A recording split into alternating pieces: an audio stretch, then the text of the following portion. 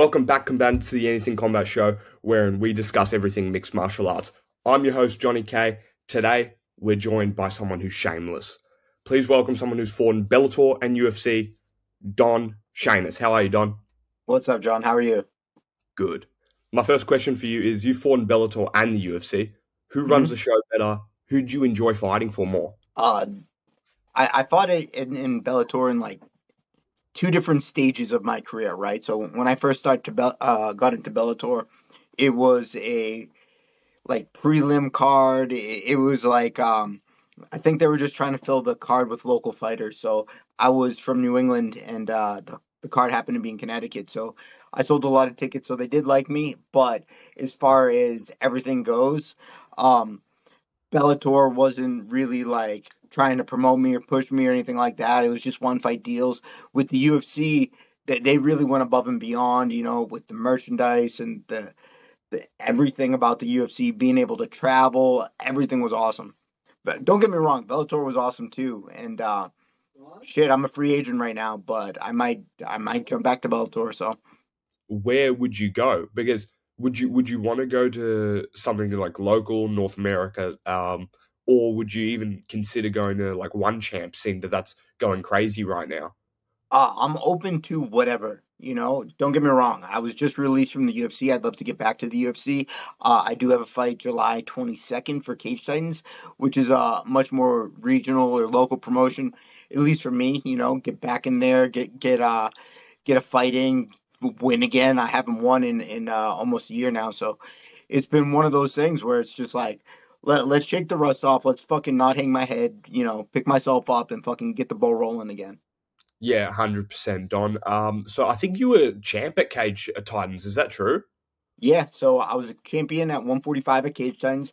I was the FAC 155 champion, and who knows? I'm gonna fight for Cage Titans July 22nd, and then maybe I'll jump over to LFA. Maybe I'll jump over to CES, Combat FC, Fury, CCFC, or whatever they are, whatever acronym they are. Um, I look, I want to get this win in, and then I want to start thinking about like snagging all these belts, as many belts as I can until I get snagged up by a big promotion again. Yeah. The UFC will have no choice to bring you back if you do that, something like that, because your only losses are to Jack Jenkins, who's on the rise, and who I believe he has like two losses, but his losses were at the start of his career, so he's on a ridiculous streak. And Sadiq Youssef, who's currently ranked in the UFC. So I don't see a problem with them bringing you back in the next year if you smash it. Hey, that's the game plan. If I keep winning fights, there's no reason why they shouldn't take me back. I'm gonna say this, like, as far as the Sadiq Youssef fight, I was completely set up for failure. It was super short notice. And even the Jack Jenkins fights, there were so many things that like went on behind the scenes in my personal life that interfered with my training camp. I had to move cross country. I had to change gyms, coaches, all mid training camp. Now, those aren't excuses, but I definitely feel like I didn't perform my best in that Jack Jenkins fight. And don't get me wrong, Jack's an awesome dude and he's a dog, but I would have liked to see a better version of me out there. We still put on a fight of the night contender, fight. Like that fight was fight of the night up until Vulcan Islam fought, but I still don't feel like that was the best version of me. I love that fight. That fight was amazing. So congratulations on a good showing, but at least it was unfortunate that you didn't get the result that you wanted. Martin Nguyen, who's a one champ featherweight and lightweight former champion, I was talking to him and Mhm. I asked him, seeing that MMA has so many different attributes and components to it, what is his favorite division across the board to view as a fan? So I was bringing up Muay Thai, kickboxing, MMA, and Jiu-Jitsu. If you were to watch one division, which one would you pick? Probably 155ers, definitely lightweights, and the reason is they're so fucking big and strong and so athletic and so skillful, where they're right smack in the middle of all the weight classes. So as you branch out from 155, you got 145, 170, then you got 135, 185, then you got 125 light heavyweight and heavyweight. Like the further you get away from that like 155, 170 range where the average human is, um, the skill level goes down. So seeing the guys at 155, it's kind of crazy to see those guys compete, especially knowing that the good ones walk around about a buck 90 to make weight. So seeing like almost guys the size of middle linebackers in football compete at 155 pounds is fucking mind blowing to me. What was it like going to Perth? What did you think about Perth? Oh, okay. So, as far as the flight goes, so I'm from Boston. I flew from Boston to LA, LA to Sydney, and then Sydney to Perth. And getting off in Sydney and then in Perth, the plane door opens and you're like, oh my god, this is what fresh air smells like. Like first and foremost, I was blown away with how clean everything was and like going to the air. So it was dead winter when we fought in Australia back home, but I'm assuming in Australia it was summertime because it was gorgeous out. I didn't see one lick of rain. I thought Perth was absolutely beautiful. The beaches were unreal. Everyone was super friendly. Um, Obviously, I was there to do a job, but I spent about a month in Australia just not so much sightseeing and shit like that, but like just enjoying the culture. 2 weeks to get acclimated to the time zone, getting up. I didn't want that heavy stress of flying very close to the fight, so I flew out. I think on the first. My fight was the 12th, so just under 2 weeks. And what we were doing was we were waking up at 2 in the morning, working out at 3. Then 4 o'clock we'd be done, go shower, walk down the street, grab a cup of coffee, and like the weather was just unbelievable, and it was like no like the world wasn't alive yet at those hours in Perth. So it was kind of like the best thing ever because on I was staying true to this time zone, but in order to fight, like we were competing at 8 o'clock in the morning or eight. I think my fight ended up being at like 8:30 in the morning, but we had to get to the venue at 5:30 in the morning. I don't want to be acclimated to Australian time, waking up at 10, then having to wake up at 5. But being able to stay on that East Coast time and fly on over, deload from the stress of the flight and all that, and really, really opened my eyes, and I was able to like see some of the culture. Dude, you guys got fucking artwork everywhere, and it's unbelievable. It's like there's graffiti everywhere, and like it's all like well done by artists, and then like every alleyway was super clean, like. Walking down the street in Boston, it's one of those things like you see a sketchy alley, you don't really go down it, but that's where drunk people go take piss like late night. But like 2, 3 in the morning in Perth, like these alleyways like turn into like little nook and cranny shops selling cards or sneakers or this or that, and it's like I did a lot of window shopping out there. To mention about that graffiti stuff. So in where I'm from in Richmond, randomly I was walking down the street and people don't know MMA and UFC in Australia like that yet. Hmm. And they had just this massive memorial of Israel Adesanya. I'm like, dude, what? He's New Zealand. He's from New Zealand, and he's originally Nigerian. Why do you have in Australia a massive graffiti, like this huge wall of Israel Adesanya? Anyways, so in Perth, you mentioned how nice everybody was. The Hmm. the word that we kind of describe Australians, I would say, they're just all chill. They're all chill. Yeah, they're super Another chill. yeah, another chill guy is someone that you thought we mentioned, Jack Jenkins. Now, people said that he broke your leg with his leg kicks. What do you think about his leg kicks? Is that bogus? What do you think? His leg kick sucked. My game plan was to take him down, and after the first leg kick, my leg was compromised. My leg wasn't broken by any means. It definitely swelled up, and but you don't want to take too many of those, and it just takes one to fuck your leg up, and it's like a very low effort, high reward move, and he landed one at a perfect time.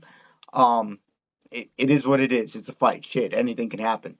So it's like you know who knows what would have happened if we didn't get broken up on that groin shot. I don't believe the first strike was a groin shot because I had him against the cage and it got separated due to a groin shot. So it's one of those things where it got broken up and then he landed a really big calf kick which compromised me and it threw me off my range about inch and a half, just far enough to where I couldn't get in on him, and from there he just pulled away slowly and slowly, more and more each round. Do you want to get that win back? Ah, dude, I don't give a shit, man. Like I'm already on to the next one. Like ultimately that win cost me my job, so I need to do everything I can to get my job back. That means I got to go back, win some fights, keep winning, get another big swing of momentum, rack up some wins, and whether it be the UFC, Bellator, ONE FC, PFL, whatever, fucking bring it all on. People are saying that Max Holloway versus Korean Zombie is a mismatch.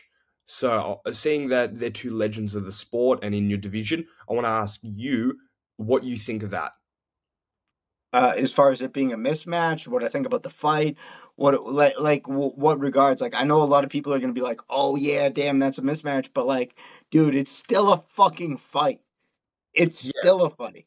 I Anything can completely happen. agree. I just feel like it's we've had Korean and Max for so many years when Max had the belt, and they could have had that fight when both of them were contenders and around Mhm. about the same rank. But now Korean is at the latter part of his career, and Max is looking like he's having a second wave in his career, and the only person he's losing to is Volk.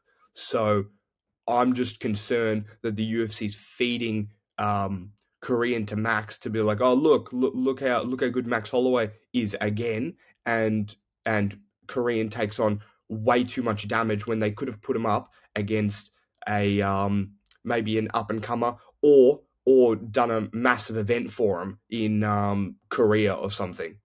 See, here's the thing. I actually don't hate this fight, right?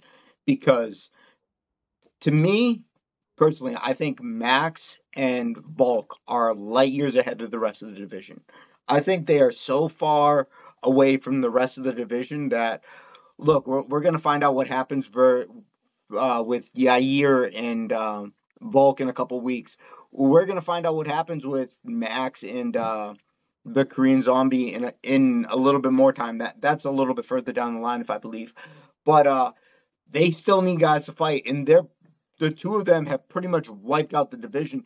And Max is doing a really good job of taking out everyone that could potentially get a title shot. So it's like if you look at Yair versus Josh Emmett, they fought on that card too. Winner fought Volk. You know, didn't Max fight Yair? Am I not mistaken? Yes, he did. He won I believe it was like a close decision against Yair. He won three of the 5 rounds. So Yair won two. You don't know what's gonna happen with Volk and Yair. Yair can pull away. Yair's so smooth and flashy and I don't want to say awkward, but like he is just something fucking else. And Max a volume guy, Volk's a power guy. You don't know, like fight math never makes sense. So you, d- I don't hate the move. Plus, Max needs someone to fight, so fuck it, dude. They both haven't fought each other. Like, might as well run it. Who else is Max gonna fight? Yeah, I was even thinking like I know this is bad to say, but even a Brian Ortega rematch. That's what I was thinking was probably the best play to do. But Well, isn't Brian Ortega coming off an injury right now? yes, he is. But he's hoping to get back in there. So you would have to make Max wait out. So I understand that. Max ain't gonna wait, dude. He's a fucking dog. He's one of the baddest motherfuckers in the world. Like, who knows? He might even go up to 55 and start fighting those guys. Yeah, I was talking about that with my brother, and I was thinking I would love to see Charles Oliveira two with Max because Charles, I know he's going to fight for the belt in October most likely, but if he loses that match, um, I I see them doing that Max Holloway, Charles Oliveira fight again to give Charles and Max an opportunity to run that back. There would be in awkward positions, both of them. I um I wouldn't mind seeing Max v Dustin again, even though that Dustin kind of shut him out their second fight and Hmm. submitted him the first one. I just think that it's the smart play to do for Max because if you give him the opportunity to put on weight, actually go to lightweight and do it as a permanent move, then it's a much more It's a much more fair fight in general. Or him against Gaethje would be insane. I don't think it's a size thing with Max. I think it's a frame thing. Look at Max's frame. He's tall and long. He's not big. If you look at fucking Poirier, he's fucking huge. He is He's huge. He's big. 185. What was that? He weighs 185 out of camp.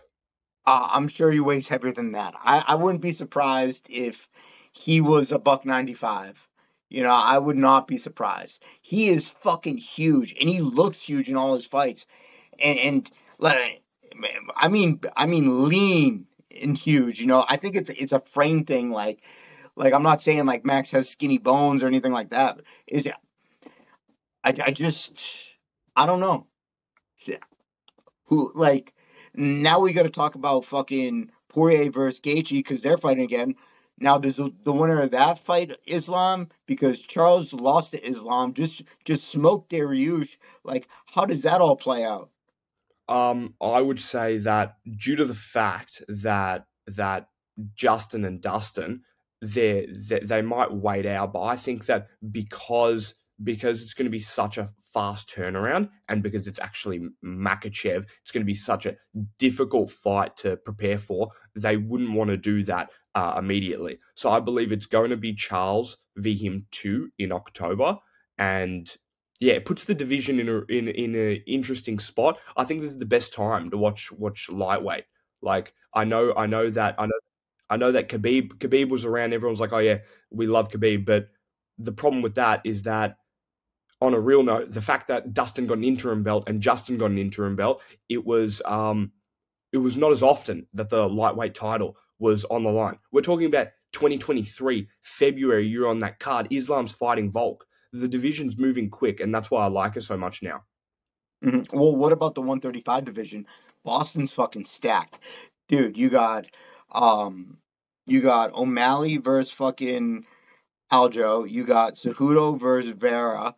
Vera already beat O'Malley. Now, if O'Malley beats Sterling, does he fight Chito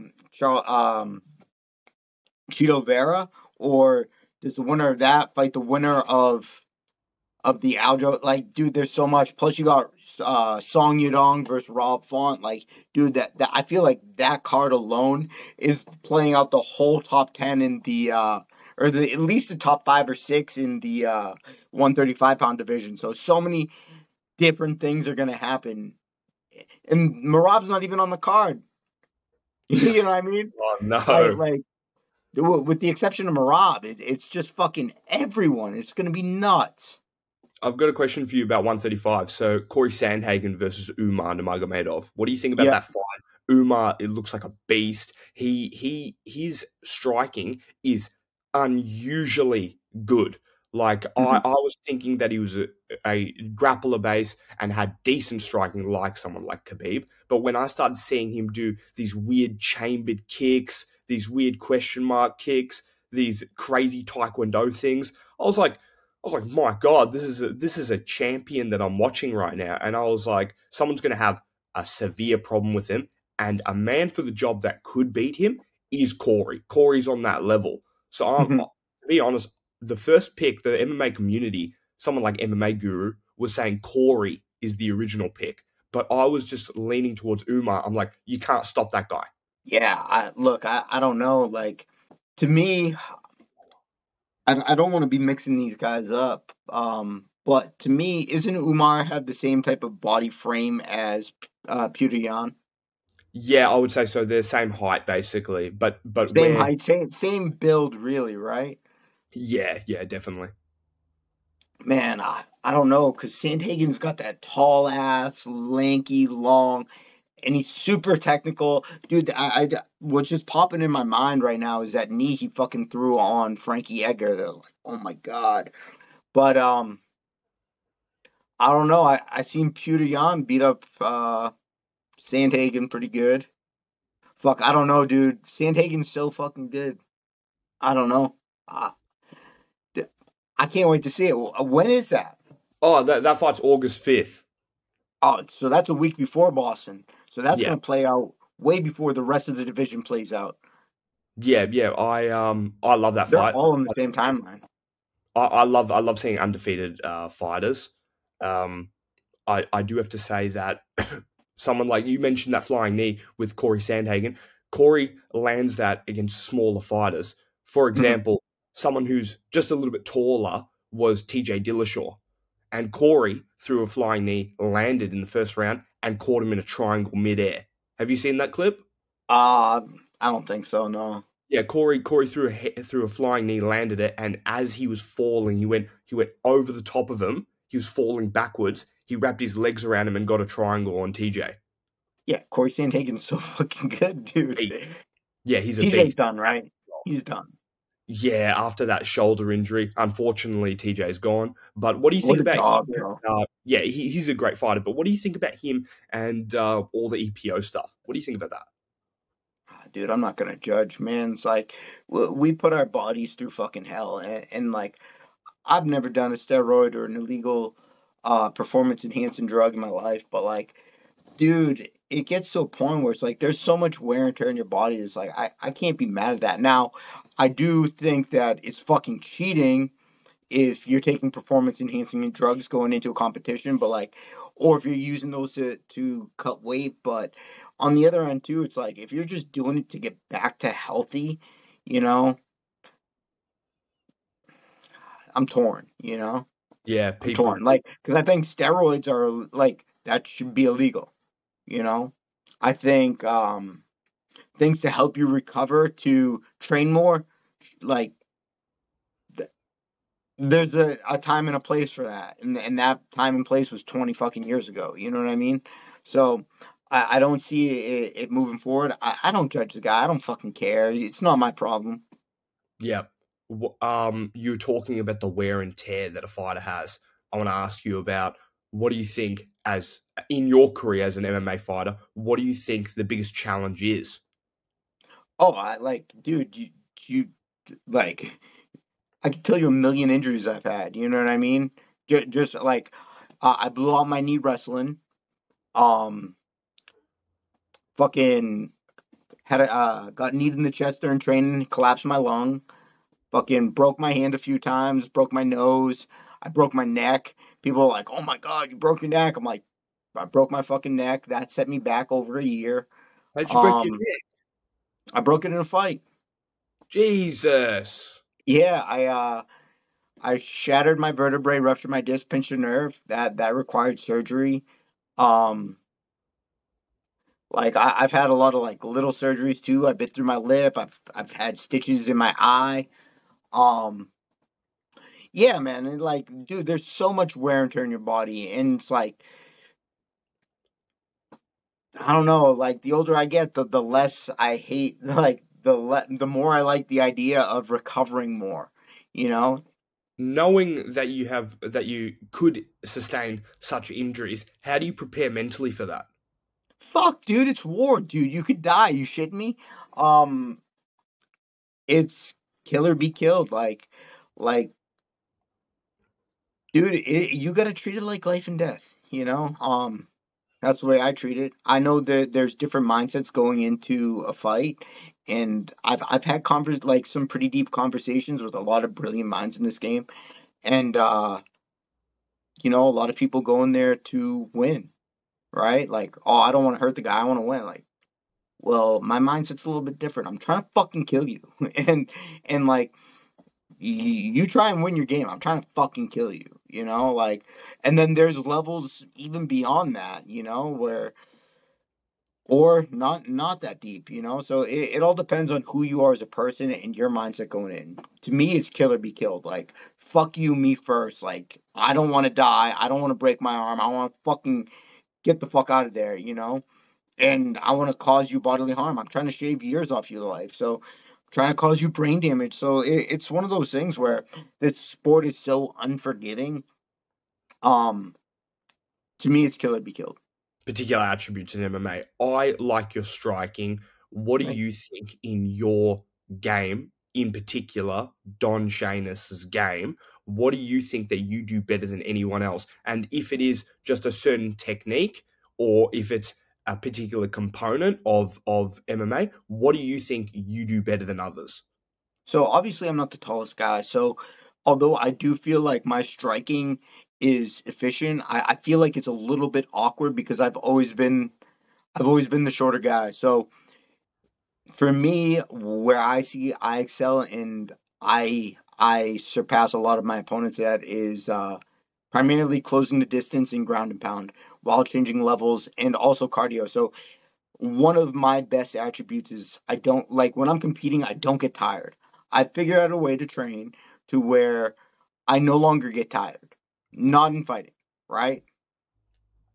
Now that doesn't mean I'm not going to be compromised. Granted, I've been compromised in I think 2 or 3 fights, and that is what it is. Like it's going to suck. You're going to have to deal with that. But as far as a cardio standpoint, like if I can push longer and harder than the next guy, like a lot of the times people end up quitting on themselves, and I'm just so stubborn and I refuse to quit.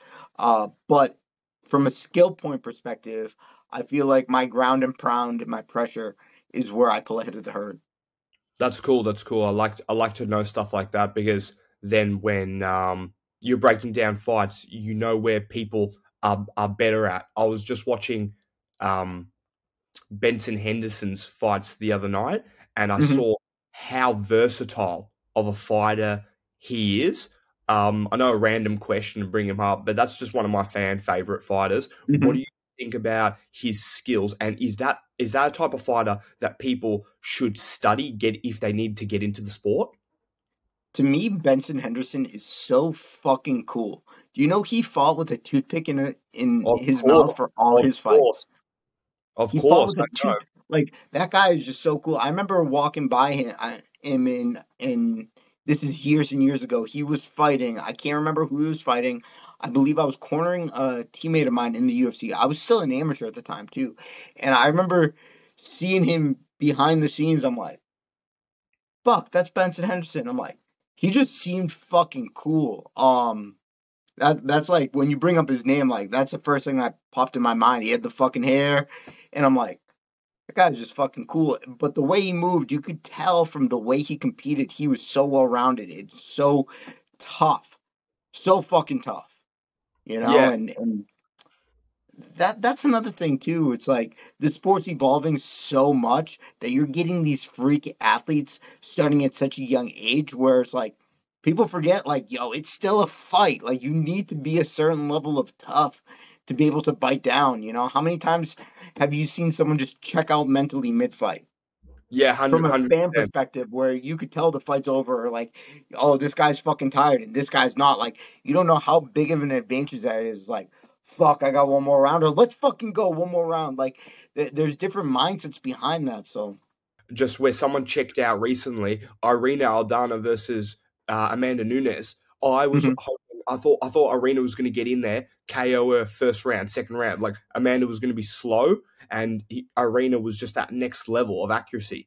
Then she gets in there, first round's decent, she lands a good punch. The whole fight, Irina can't do anything, and I'm like, go! I'm like, come on, let's get this done. I'm like, go, because I was like rooting for her, and Amanda just shut her off. That was a mental checkout. That fight happens again, Irina can knock her out, but it won't because she's retired. But I'm saying she checked out during that fight. What did you think about that fight?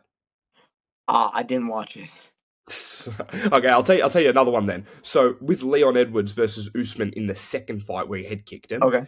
every round that Usman beat him in, Leon started the next round, that 30-second window, he started that next round with, I'm coming after you to finish you.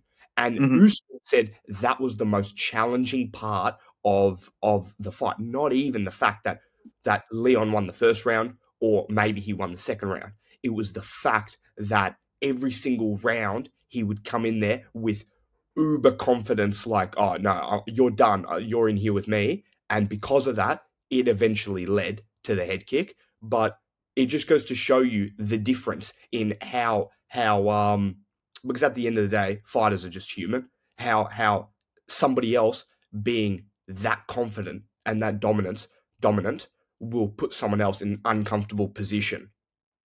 Well, that's the thing, right? Like what separates the champion from the number one contender? Like, let's remove wins and losses. Like, what separates the champion from the number one contender?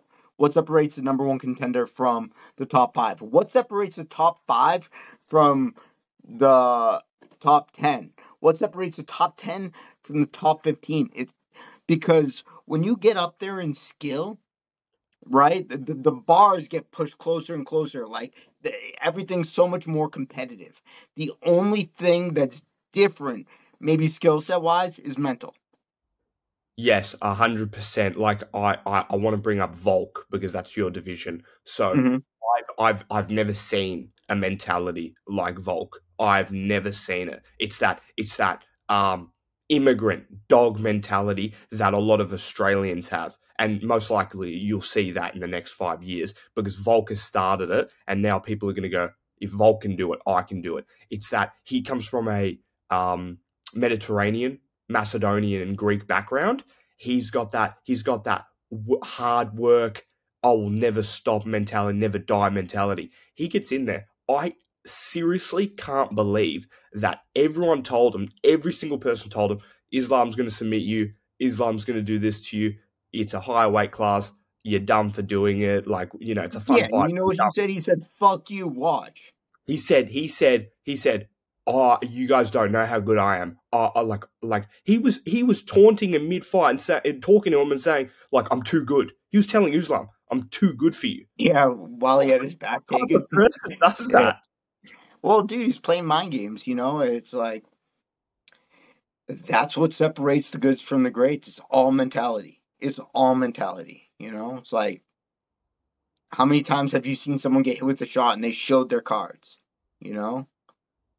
Yeah. How deep was that fucking okay? Perfect example of how tough Volk is. To back what you're saying, look at Volk versus Brian Ortega. Volk's dominating the fight, gets fucking dropped with a straight, maybe right or left. I'm not sure what stance Ortega was in. Drops him, jumps guillotine, and fucking gets mounted. How the fuck did he get out of that? I don't know. Finish anyone. That would finish any fighter on the planet. I would put all my chips that would finish any fighter if it wasn't Volk.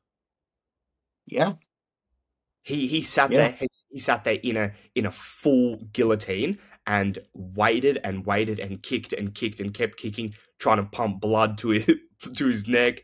He was bro. kicking for his life, and the second that one dude, Brian Ortega even said it. He said that I 100% believed that I had won that fight Mm-hmm. before he thought the tap was inevitable or he was going to pass out.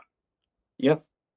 There you Dude, go. when you look at it, if you were to rewatch that fight right now without the knowledge of knowing what happens next, I'd say the same fucking thing every time. Yeah, That's no, that mentality you're talking about. champion mentality. Champion mentality is insane. I want to ask you, moving on to bare knuckle. I believe Fabricio Verdum versus JDS is happening in a bare knuckle MMA fight or something. And Jesus. I personally I like bare knuckle boxing. So Okay. one guy that I really like is Justin Gaethje fought a guy named Louis Polomino, who's a Peruvian dude. He's got like 7 belts in bare knuckle. He is undefeated in bare knuckle. He's a beast. He's fighting, I think either tomorrow or day after. I enjoy watching those fights. What do you think about bare knuckle boxing? Um, I'm not super big into it. I've seen a couple of their fights. I love the fact that the rounds are 2 minutes long because it's exactly what you want to market to your everyday viewer, right? So with MMA, you're going to get far more skill, or excuse me, your everyday consumer, right? MMA, the rounds are 5 minutes. It's going to require so much more cardio. There are cuts, but you're not dealing with knuckles, so there's less cuts, and you're dealing with a niche audience, right? With bare knuckle, the rounds are 2 minutes long, and you need far less cardio. So how long are the fights? 3, 5 rounds, somewhere Yeah, in between. they're They five kind of rounds. run It's it a like 10 minute boxing, fight. right? 10 minute fight. Yeah. So it's like, all right, each round's 2 minutes long. It's like, all right, what do you get? Like when you shorten the duration of the rounds, it means there's going to be far more action, right? So for perfect examples, like if you have 100% to give, in 5 minutes, you need to use your energy accordingly. When you have 100% to give for 2 minutes, you need to use your energy accordingly. You need to work way harder in those 2 minutes than you do in that 5 minutes. But the 5 minutes is going to suck longer, if that makes any sense. So it's like you get these guys with these short bursts of energy that just fucking knock each other the fuck out, and like the cuts are gnarly in bare knuckle boxing, and I think it's its own niche little thing that's probably a little bit more popular to your general person, because it's like, oh dude, look at that highlight. I feel like it's better for fucking TikToks and reels than MMA. No, I'm serious. I know. Like, It's funny. because there's just, you take far more energy for far less time, and you throw it in 2 minutes. It's like people's attention spans aren't going to pay attention to who's who in the storylines behind it. It's like you just have two guys fucking go at it. It's fucking nuts. Yeah, Eddie Alvarez versus Chad Mendes. Eddie That was nuts. he swelled up. He swelled up like crazy.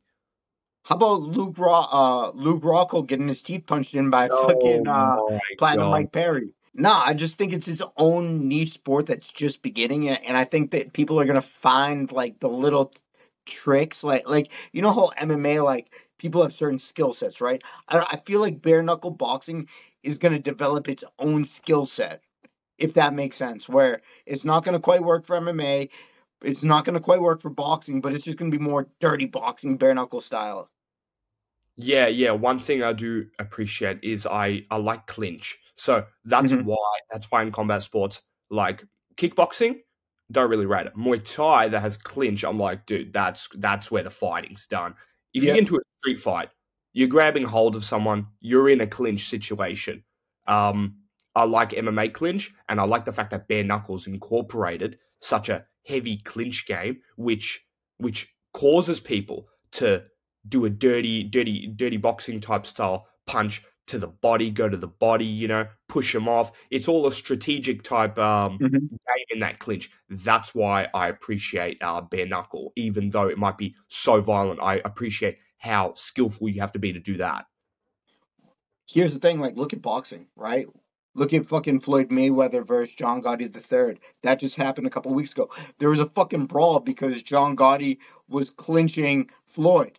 That's not allowed in boxing.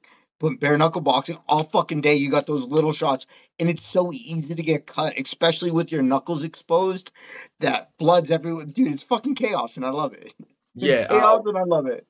with that fight, uh, in boxing, I can't believe how much an inactive clinch occurs in boxing, wherein they're holding each other, but they're not striking. That pisses me off. I'm sorry, that really pisses It's me off. stalling. Yeah, I Stalling. don't like stalling at all. That's why BKFC has got such a good thing going for it. So, Platinum Mike Perry, he's amazing. I spoke about Benson. Truly my Mhm. favorite fighter is Charles Oliveira. I want to ask you what your favorite fighter is. That's changed so many times over the course of going from fan to amateur, from amateur to Emmy champ, from pro debut to pro champ to UFC. That's changed so many times. Um the higher in skill level I get, the less I'm like, oh my god, it's that guy. When I first started out, Donald Cerrone was a motherfucker. Uriah Faber was a motherfucker. Um, I used to love Brock Lesnar. Like there's so many, and Brock Lesnar's still a world champ, but he was kind of a gimmick too. So, it's transitioned so many times where I want to say like my first favorite fighter was Uriah Faber, and then I discovered Donald Cerrone, and I'm like, holy fuck, Donald Cerrone in his prime was such a motherfucker, such a motherfucker, dude. He's a motherfucker, you know. Yeah. Um, as I've gotten older, like I'm watching guys like Conor McGregor do his thing, and I think the rise of Conor, like you're not gonna get a better rise of Conor. I appreciate the Max Holloways and the Volks and the Puris and the Gaethjes and all these guys, but like now I'm also at the point too where it's like I can't tell you how many of these guys I ran into at the PI or during fight week. Like I met Charles Oliveira. That's your boy, right? Like that's your Yeah, favorite fighter. Jesus. I met What did him. you, He was what in did you say Perth. to him? What did you say to Huh? him? Nothing. He spoke Portuguese. I didn't. I was just like, hey, what's up, champ? Like like guys like Dominic Cruz and Bisbing. They interviewed me for my fight with Jack. They did the commentary. So it's one of those things too. It's like the further I get in my career, the more I feel like I belong to be surrounded by the some of the greats. That just means that I'm doing the right thing to get in these circles around some people that were former world champions. I've trained with multiple world champions, so it's one of those things. I've trained with current world champions, so it's one of those things where it's like they're just people. And people forget that. People put them on a pedestal. The amount of people shit talking online's crazy. Like, I remember in Australia, this is a term I had no idea what it was. I was reading some of my DMs and some dude called me a shirt lifter. I'm like, I don't even know what that means, dude. But I Shirt guess, lifter? Shirt? yeah, yeah, like, I'm like, I don't even know what that means. Mate, I'm Australian. I don't know what the fuck that is. Oh, it just means you're gay.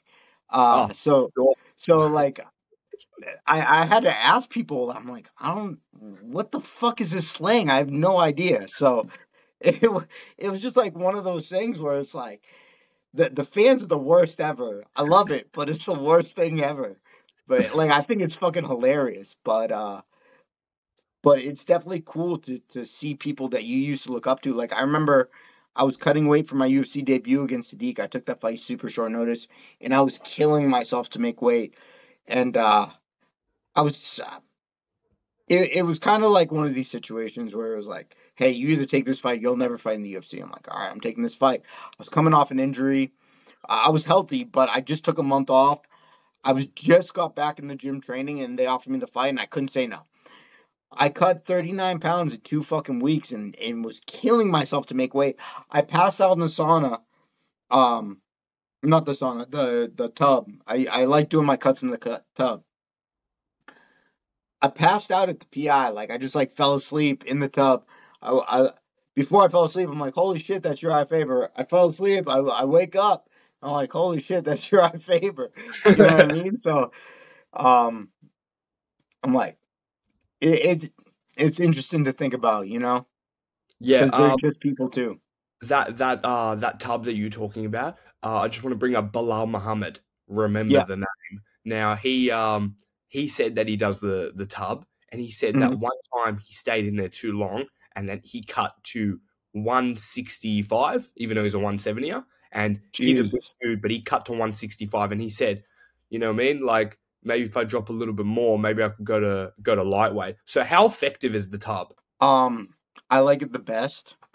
So I've also found it to be extremely efficient. So when I fought Jack, I had probably the I was probably the most physically prepared I was. Granted, my life was going crazy, but physically I was in fucking shape for that fight. Um Weight came off just like that. It took me about two 40-minute tub sessions and two 15-minute. I cut the weight I needed to cut. I cut about 12-ish pounds. I woke up at like 157 and change. So I lost 157 and change to 146, 11, 12-ish pounds in 2 hours total. I did one tub session the night before. I finished up the next morning, hopped on the scale, and it was easy. A random question, Yeah. but what's your favorite movie? Ooh, ooh. Movie, huh? You got Father. I know it's dead, but I say Godfather because I remember the first time watching Godfather, the first one, not the second one, I couldn't believe the the fucking cinematography. I was like, this movie, I was like, as I was watching, I was like, this is probably the best movie I've ever watched. okay. I respect that. I'll be honest. I haven't seen the full Godfather. I should probably watch it. People are probably gonna like lose their shit when they hear that, but I'm a huge nerd, so Back to the Future was one of my childhood favorites. That was That's like probably my childhood favorite. Back to the Future. Uh, I'm gonna go with Back to the Future. Yeah, cool. You've got a what is that? A panther in the background. What's your favorite animal? Um, Yeah, I actually bought that piece of art from Craig Tracy in New Orleans. There's a person in that. Can you see it? There's a human in that. The guy. So what this artist I don't does, see it's it. Craig Tracy. Look him up on Instagram. He's actually really, really fucking awesome. I sort of see it. I don't fully see it, but I sort of get it. I'll send you his Instagram after this podcast is done, and you'll be able to see his work. Obviously, it's a little bit far away. I don't want to fuck with the camera right now, Yeah. but I randomly went into this art shop in New Orleans in like 2018, and this is right after I had a fight and I had a couple bucks. That was like the first piece of real art I bought. It Yeah, cost me like nice. almost two fucking grand, but the thing's fucking dope. Yeah, so about that, what's your favorite animal? Animal. I love dogs. I used to breed snake. I really love reptiles.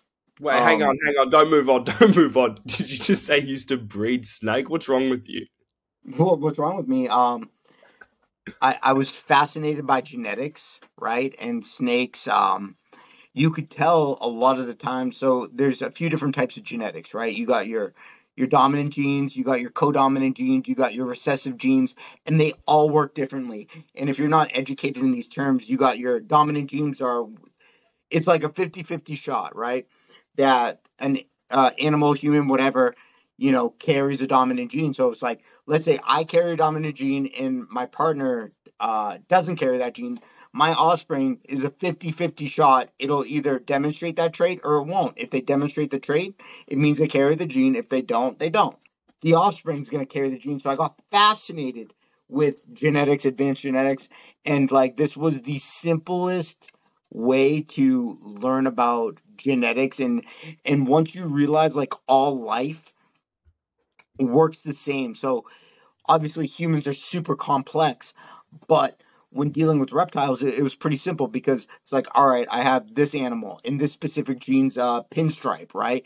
And I have a normal here. It lays 10 eggs. I can see that statistically, like there's 50% chance that there's going to be pinstripes, and then there's 50% chance it's going to be normals. Now, when you're playing with multiple genes, there's some pretty fucking cool things you could do with colors and patterns. And through odds and probability, you can predict what chances are that you hit that in the offspring. I see. That's fucking out of control. When you went to Australia and Perth, did you see any snakes? Did you go to any of those wildlife like I went whatever to the the zoo. I didn't yeah. see one fucking snake on my Oh, own, but I did go to the zoo. I saw a bunch of kangaroos. I saw a bunch of like koalas, like an emu, a bunch of the reptiles, crocodiles, that sort of shit. I ate kangaroo. It was delicious. Yeah, was that a trip? Was that a trip seeing like a kangaroo and like a wombat? Were you like, whoa, that doesn't exist where I'm from?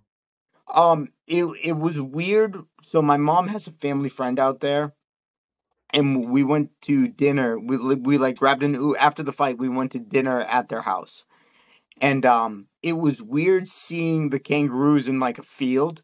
They're the smaller kangaroos. I think you have Joey? a certain. What was that? The Joeys? What do you mean? Yeah, yeah, that's what you guys called them. They're like, oh, those are just Joes. Okay. Um, it was weird seeing those, but honestly, they just reminded me of fucking deer. Like, I don't think you guys have deer out in Australia, but That's we have North deer America. here. Yeah, that's North Yeah, America. yeah. So they honestly like looked and reminded me of deers just that stood up I and way see. more jacked. Oh, dude, they will fuck you up. I'm not gonna lie. Oh, dude, I like obviously like it's a wild fucking animal. You don't want to fuck with those things. Like you Yeah, leave nature the fuck alone. yeah. Let me tell you about that. So we were talking about fucking clinch for like 20 minutes. Kangaroos have the best clinch game ever.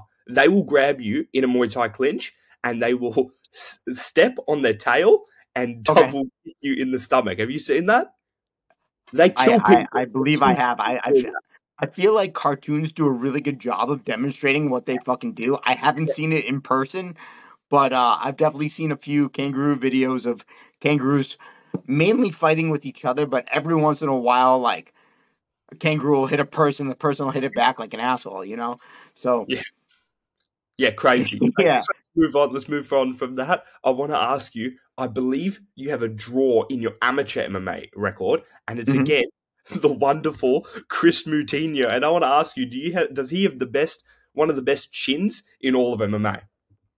Oh man, that fight was so much fun. That's dating back. Yeah, he's just a tough fucking guy. Um, he's just fucking tough, man. I think I was a little Yeah, bit bigger. you can't, you What's up? can't, you can't put him down. It's ridiculous. That fight was crazy. It was so I was the 155 champ as for Cage Titans. He's the 125, 135, and 145 champ, and I moved down to 45 the first time ever I moved down to 45. I didn't quite know how to cut weight, didn't know how to diet, but I made 145.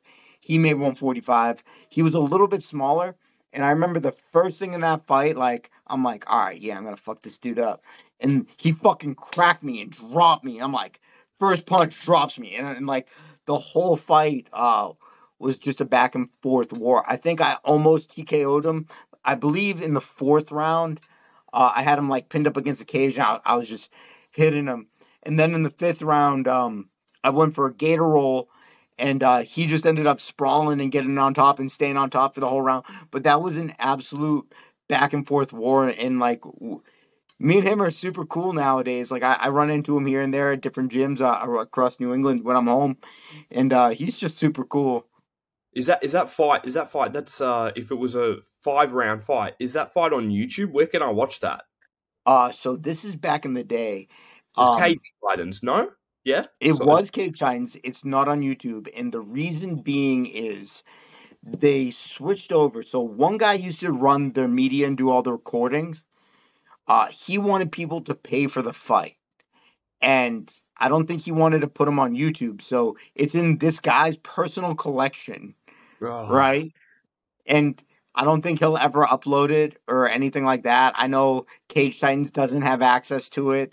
I think Chris might have a copy of it, but he sent me a link to rewatch it like years ago. I'm like, yo, send me that because he posted something about it, but it was for his eyes only. So it has something to do with this fucking guy and wanting people to buy his copy. that's hilarious. So we were talking about Yair and Volk. That fight's coming up. I want to ask you how that fight goes. I was thinking to myself, Volk edges a decision, most likely 7 out of the 10 times they fight. Let's say, right? But Hmm. I don't think he puts Yair away because Yair is tough as fuck. So, but I do see those 2 or 3 times where Yair wins. I do see a vicious head kick round 2 or 3, and he flatlines Volk due to the fact that Volk is susceptible to head kicks because Islam caught him with a flush head kick, and Islam's not a good kicker, and Max Holloway caught him with a head kick, and Max is a good kicker and dropped Volk in the second fight. Look, I think Volk wins. Same. Like you said, 7 out of 10 times. That doesn't mean Yair doesn't have a fucking chance. Like, dude, this is gonna be fucking crazy. I think Yair's gonna pull out every fucking flashy, unorthodox thing. Throw the kitchen sink at Volk. I just think Volk's so durable. He can absorb everything, and he's so mentally tough. He's gonna will his way through whatever Yair throws at him. I don't see it being a head kick. Uh, I see it being a weird fucking like punch Back. kick or something like something tricky. It's gonna be some sort of trickery if Volk gets caught. I I see. don't I don't see Yair submitting him like you submitted Josh Emmett. Um, I didn't even see him submitting Josh Emmett when they fought. That was a crazy fight. Um, yeah, that was That, fucking that crazy. was that was an insane finish. I believe It I'll was a get that triangle. up. I'll get that up. Let me see It was a if triangle. I think Yair. I think that might have been Yair's only submission win. Let me see if No, that's. sir. No, sir. Am I dumb? God, Look, he's so good at knocking people the fuck out. he's got Like, four. He's got 4 submissions. Yeah, he's got 4 submissions. But I couldn't believe when I saw the triangle. I was like, yeah, Josh gets out of this, and then he starts tapping. I go, what? yeah. Dude, that was a crazy fight on its own. And I'm a big fan of Josh Emmett. Like I like watching Josh Emmett fight. Like Josh Emmett's just one of these fucking bruisers that's gonna come at you and he's gonna throw this punch and you know it's coming at you and you could block or not block. It's gonna hurt the same. He's just got so much fucking power. It's fucking insane. He's a nice dude. He's actually a good guy. Oh, he's wicked nice. I met him in Perth.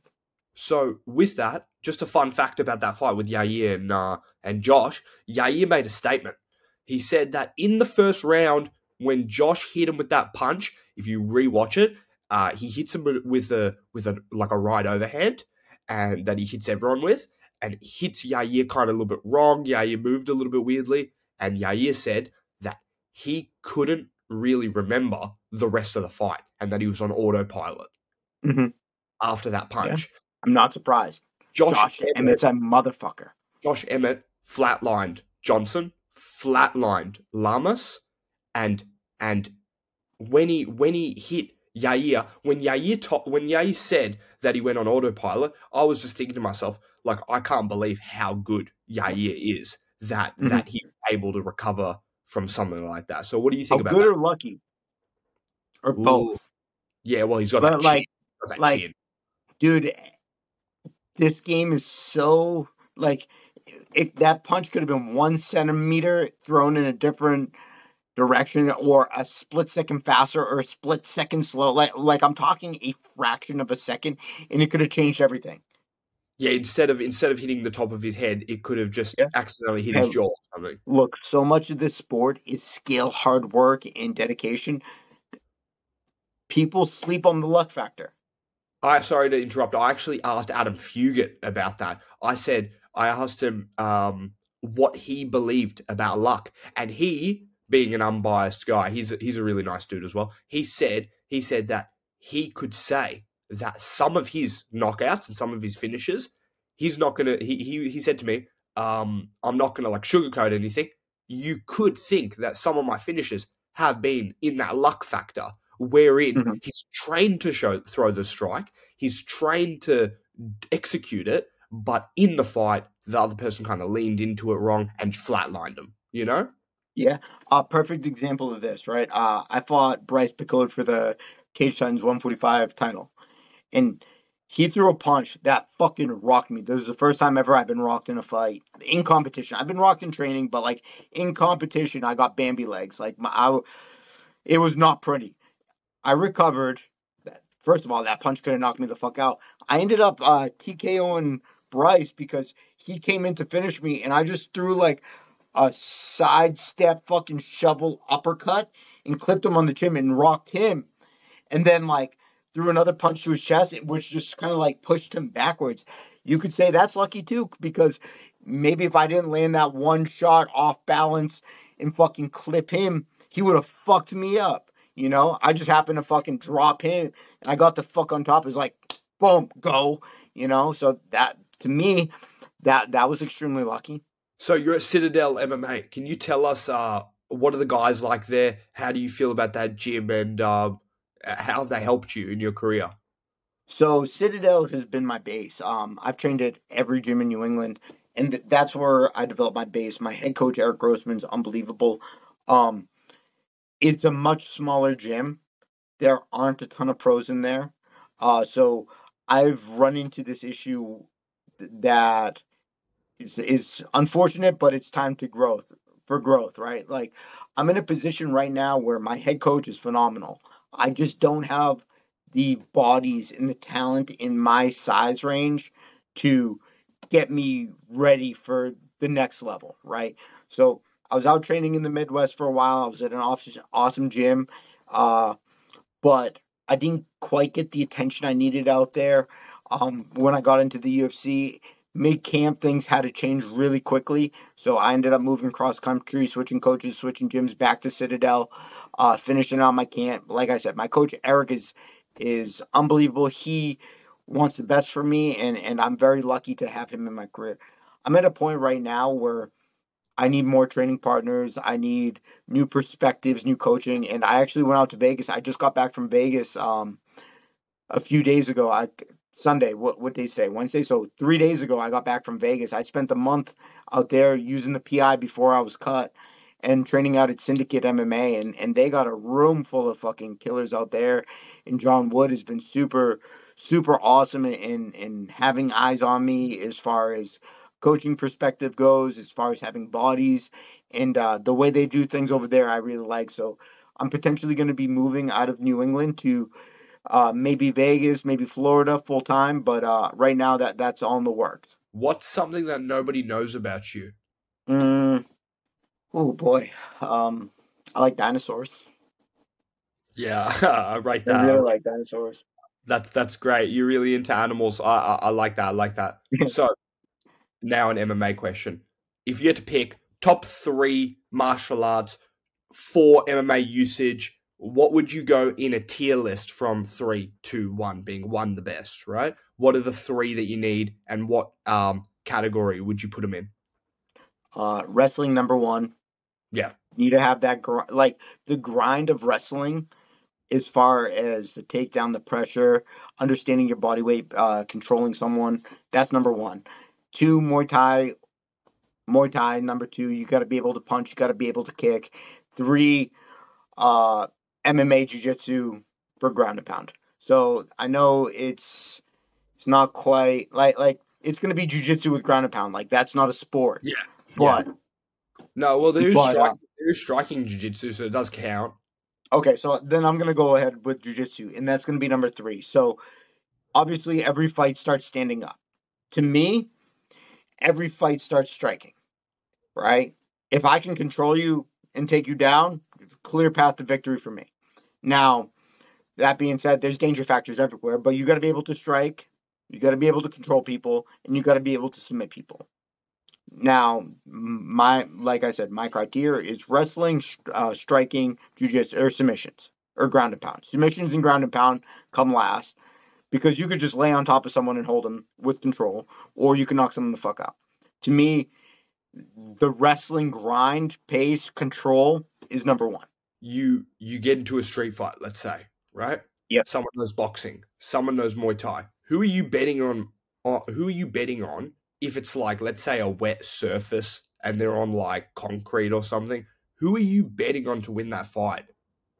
Muay Thai every time. Really? Really? Because people are saying that what's the point of having kicks in a street fight if you throw a kick, let's say? I know the Muay Thai knees and elbows would be so effective. That's what I would go for. But I'm just worried that if, let's say, I throw a kick, I slip. Okay, that's if you throw a high kick. There's look at the fucking calf kicks in my last fight. That shit fucked me up. Right? Like those are very low low effort, like Yeah, very yeah. high reward, very Depend on minimal investment kick. risk attacks. Bro, it doesn't take much energy and range to fucking kick someone in the calf or leg, especially a boxer who's never been kicked before. And then it's like, all right, what about knees? It's like, all right, you got to be able to close that distance, like catch a knee to the body or clinch and elbow. I'm taking Muay Thai. Yeah, 100. If you could have dinner with a historical figure, who would it be and why? I don't know. If you could acquire one new skill just randomly, you get a Yeah. token, you get any new skill, could be juggling, could be you become a professional video game player, you could grow 5 inches, you could fly. What would you pick? Oh, I'm taking height. I'm taking height. Like before you even said grow, I'm like, I'm getting taller. But I'm getting taller. What division are you going to? And preferably, I would say middleweight. Go to middleweight. But what division would you go to? If I could keep my frame and athleticism, I'll go to heavyweight. You Really? put You me want at to six start five? people out Yeah, cold? because yeah, and here's the reason why. Like, all right, I walk around at 170 at 5'6". Okay, you put me to 6'5" or 6'6", you put a foot on me, I'm gaining fucking 60 pounds, 70 pounds. All right, so I just went from 170 to 240 with the frame of 6'5". Like, dude, I don't want to fight these 205ers that fucking are super athletic. I'll fight these fat ass heavyweights and be way more athletic than them. Come on. Way Yeah. more skilled and athletic. Question about the divisions. So I've got a real issue with middleweight. I'm sorry to say. Listen, I don't talk shit about any fighter, but I do have to say middleweight is a serious issue in the UFC and around MMA in general. I don't know what it is about the weight. Light heavyweights have wrestling. You got Ankalaev, you got Jan Blachowicz, you got Rakic, you got well based, full encompassing all mixed martial art fighters. You go to middleweight. Paulo Costa doesn't have any wrestling. Israel Adesanya has not submitted anyone his whole career or wrestled at all. He can be taken down. You go to somebody like Khamzat Chimaev. He's moving up in weight. Jan Blachowicz is trying to move down from light heavyweight to middleweight. The evidence is there to say that people are going to middleweight because it's the inferior division in the UFC and the MMA. What do you think about that? We'll find out with Bo Nickel, won't we? Yeah. I want to see how he does. But dude, I don't think he has striking, man. I don't think his striking's there. Look, I seen him fight live at his second Contender Series shot, right? So before he got signed to the UFC, he fought on the Contender Series, starched the dude. His second fight, he was just so far away that he was throwing like feints and not doing anything. The one punch he fucking threw, he cracked the motherfucker, dropped him, did a flip right into a submission. I'm like, God damn. Sorry, is this on Dana White Contender Series or the yeah. I've seen that punch. How do you feel? I'm sorry to rebut you, but how do you feel that would have just been threat of takedown? What? The threat of takedown makes your striking better. Yeah. If you're worried about the takedown, you're going to land more strikes. You don't have to be a great striker to strike with great strikers. Look, I train with plenty of people that are better pure strikers than me. The reason why I'm able to compete and maybe get the best of them is because they're scared I'm going to fucking touch their leg or try and shoot and take them down. I see. MMA striking is its own fucking thing. Bo Nickel just has that fucking grappling. And if you're so scared of the fucking takedown, it's really easy to get clipped with an overhand and then get fucking taken down anyways. That's interesting. I think, what do you think about Khamzat Chimaev versus Bo Nickel? What do you think about that fight? I think Bo Nickel's too big. Who's got the better wrestling? Bo Nickel. Who's got the better MMA grappling game in general? Khamzat. Yeah, I would say Khamzat, because what if they get into a submission battle? Khamzat. Exactly. Yeah, so that's but a really Bo Nickel, but I think Bo Nickel is the future. I really do think he's the future. Really? I just think he's a hype train compared to like someone like Ikram Aliskerov, who got finished by Khamzat Chimaev. That's a combat sambo master who was trained by Khabib's dad, Abdulmanap Nurmagomedov, and Islam Makhachev. That's his best friend, Ikram Aliskerov. He's fighting Paulo Costa. Dude, if Ikram picks up Paulo, slams him on his head, then everyone goes, all right, Ikram for champion. Forget about Bo Nickel. Trust me. Okay.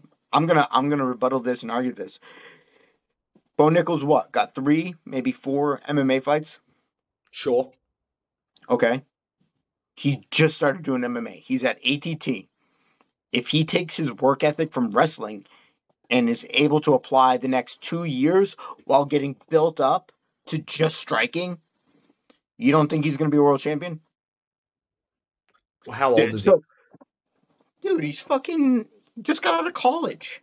Okay, well, that does raise a good point, but I do have to say that whilst he's trying to acclimate to striking in general and learn all that stuff, you've got Khamzat, who actually has deceivingly good boxing, and you got Ikram. Yeah, but we're talking frames here. We got to factor in the frames here. Bo Nickel is fucking huge. Khamzat is not nearly as big as Bo Nickel. Bo Nickel could never make 170 if he fucking tried. Khamzat has made 170. But you do have to say someone like Darren Till back in the day, he was 205 cutting down to 170. That was what is that? 35 pounds. That is a lot. And Bo Nickel's probably fucking 220. Okay. Oh, well, that's ridiculous. He's huge. Okay. I seen Bo Nickel live. There is no fucking way that guy's making 170. There is like, if you tell me that guy's making 170, I'm saying you're a fucking liar. You know what I mean? Like, he's so big. I would love to see I would love to see that play out in action because he's going up against someone soon on the card.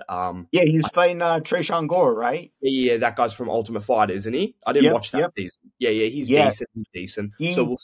he had a huge rear naked or bulldog choke against Josh Fremd. It was crazy because he slammed his head back too.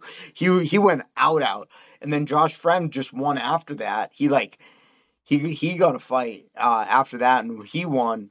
But Trayshawn Gore, that's going to be you're taking two guys with the least amount of experience in the middleweight division. You're putting them against each other, and dude, I think Bo Nickel's the truth.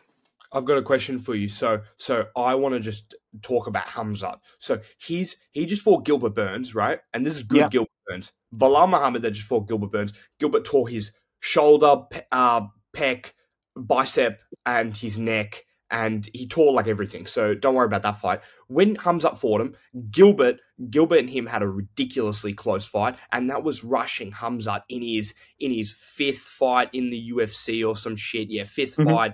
He fought a guy that fought for the belt in his fifth fight, and then he fought Kevin Holland, who we've realized Kevin Holland. I know that this is a big call, but Kevin Holland has all the tools to be a future champion, and I'm not joking about this either. Due to the fact that he's got a black belt in jiu-jitsu, he's got insane striking, he's tough as fuck, he's quick, he's athletic. Dude, Hamzat ran through him inside one round, maybe 3 minutes. You're telling me if Bo Nickel got in there with Kevin, I say Kevin can sweep him, get him back to the feet, and it's a difficult match. It maybe Bo would finish him. What you think that he Yo, just I picks love Kevin him down? Holland too. Like, don't make me do this to Kevin Holland. I met Kevin Holland Kevin as is PI. good, man. I'm like, dude, I love watching you fight. He's like, oh, thanks, man. But dude, I think Bo Nickel's the truth. I think he's the future. So what? You're just gonna not say that Hamzat putting Kevin Holland through the ringer, and Kevin Holland is a amazing fighter. You're saying that Bo Nickel does the same or faster? What are you saying?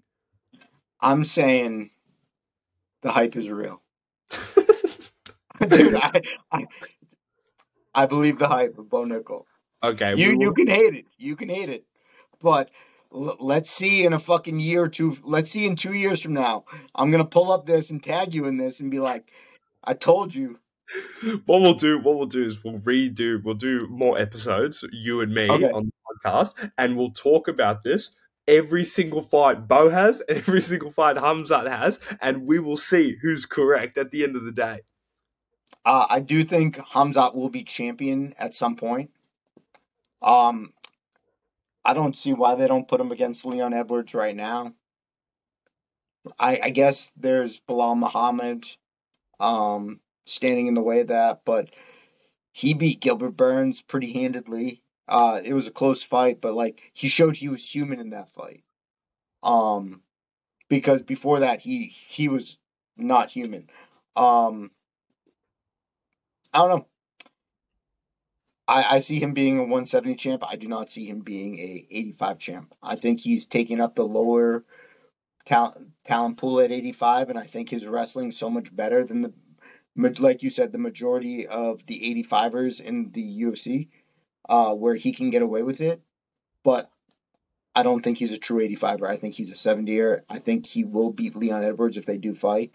I think he's probably your next champ unless they fucking have him fight Kamaru, which is he could still beat. I see him having a better fight with Leon than I see with Kamaru, to be honest with you. Um, Yeah. Can I just bring up the fact that when Hamzat was at middleweight, he fought Gerald Milshart, who trains at Kill Cliff, and after he knocked him out in 20 seconds, if you recall, with one yeah, punch, it's quick. Gerald went on to beat Mahmoud Murudov, went on to beat Bruno Silva, and went on a 3 fight win streak, proving that Gerald is actually a very good fighter at middleweight. Oh, So shit. what do you think I think about knocking him out like that? I think Hamzat's fucking good. I think he's your next champion. Okay, I also think Gerald Mearshark's good. I don't think Gerald Mearshark's gonna be a champion. true. Um, randomly, what's your favorite Mhm. music genre? genre. I love old school rap. I love old school rap beats. I love new rap isn't for me. I love techno, but old school rap, house, techno, that sort of Cool, shit. Good cool, vibes. I like high energy and good vibes. good, good. So you like Back to the Future. Let's say you Mhm. get that car, you go back in time to see my guy Don again in the past. What are you telling yourself? Your past self. What are you telling yourself? How far are you going back, and what are you telling yourself? I go back to right before I went to college, and I would tell them, I would tell me that not that college is a waste of time, but don't wait to start pursuing your dream. So I would pretty much tell me to go all in sooner, right? So I chose to go all in at 23. I ended up dropping out of college. I was actually about to graduate, and I'm like, I liked partying too much. I liked girls too much. I liked all the bullshit of college too much. I didn't give a shit about it. I was just wasting money at that point in my life. I was working some bullshit job, and I'm like, if I just went all in at 18 and got 18, 19, 20, 21, 22, all in, like MMA was my main focus rather than like bullshitting my way through school, kind of playing college football, kind of fucking doing drugs, partying all the fucking time. Like I would have just told myself like fuck everything else, go all in sooner. That is all we have time for today. Thank you so much, Don, for coming on the show. Is there anything you want to plug before we finish? Nah, thank you so much for having me on. Last thing I expected was to go on for a fucking hour and a half. Everybody at home, follow Don Shainis on Instagram, link in the description, and subscribe to Anything Combat on YouTube. Bye, guys.